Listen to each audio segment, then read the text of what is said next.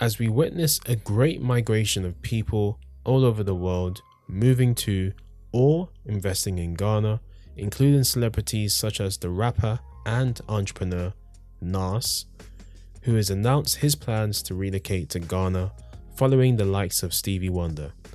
Comedian Dave Chappelle has also announced this, and I even bumped into a Nigerian friend of mine at a restaurant earlier this week in London who also revealed his intentions to follow suit. Ghana couldn't be hotter, no pun intended, and the economy seems that it's about to enjoy a boom. Now, the Ghana Investment Promotion Center has said that the country registered almost $1 billion worth of investments from over 122 projects in the first half of 2021, mainly coming from the construction and building sectors as well as the foreign investment sectors.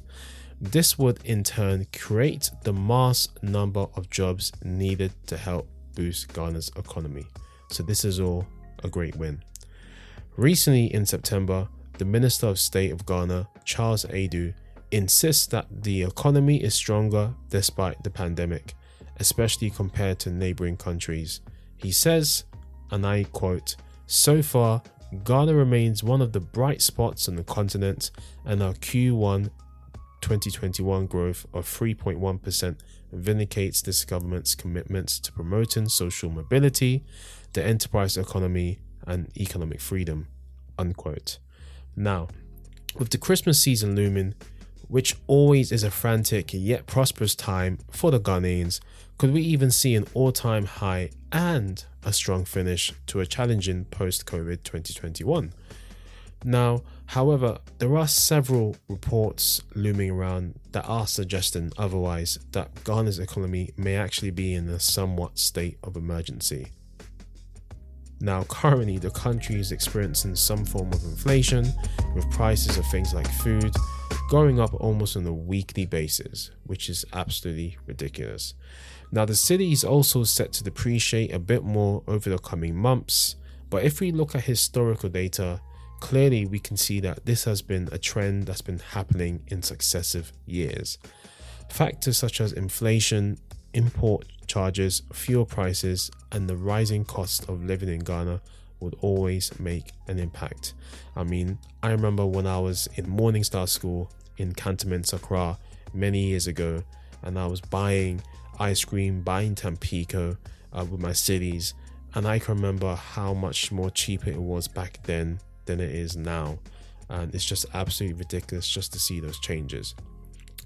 Now, these kind of changes with the city going down is going to be fantastic for the incoming diaspora and the foreigners migrating, because it's only going to give even more strength to your pound, your dollar, your euro, your yen, or your Canadian dollar, or whatever it is. So it is fantastic for the incoming diaspora and foreigners, or whoever is visiting the country, at least for the short term.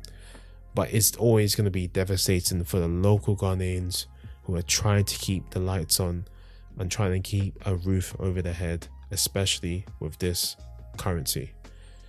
Now, could we see a way out with cryptocurrency? As I discussed in other episodes, who knows? Who knows? Now, let's keep this going. Now, the Chinese have found a way to manage how to produce cocoa beans. Yes, the Chinese now produce cocoa beans. They found a way how to manufacture their own cocoa beans, and this could make a huge impact on Ghana's GDP, that is their gross domestic product, with cocoa being one of Ghana's biggest exports. Now, certain experts feel this isn't much of a threat due to Ghana's tropical climate, giving them an advantage that the Chinese don't really have. But we all know who are the kings of the replica, and that is the Chinese. So only time will tell how much impact this would make to Ghana's exports. Now, in addition, the economy has recently lost $100 million in revenue annually on cashew nuts due to not processing all of the raw cashew nuts. So what that means is that the Ghanaian economy is losing money due to the Ghanaian processing sector not being able to add that extra value of processing all of the raw cashew nuts as opposed to just doing some of them.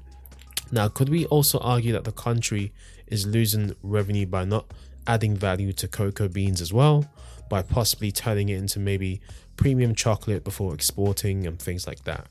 Now, overall, if Ghana's manufacturing and processing sector improved, this could certainly uplift not just the agricultural scene, but the entire nation and give it a big economical boost.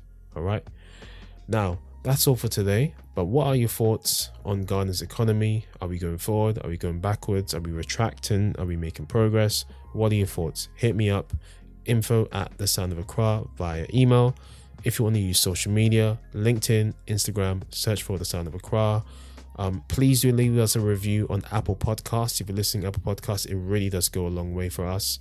And yeah, that's all for today. I've been Adrian Daniels. Thanks for listening, and look out for the next episode of PodBites. Season 3 is on the way, guys. I'm pleased to say. So if you've been waiting for season 3, I'm pleased to say it's on the way.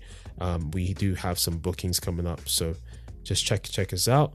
If you follow us on Instagram, you will start to see some behind the scenes footage very soon. So keep an eye out for that. Thank you very much. Take care.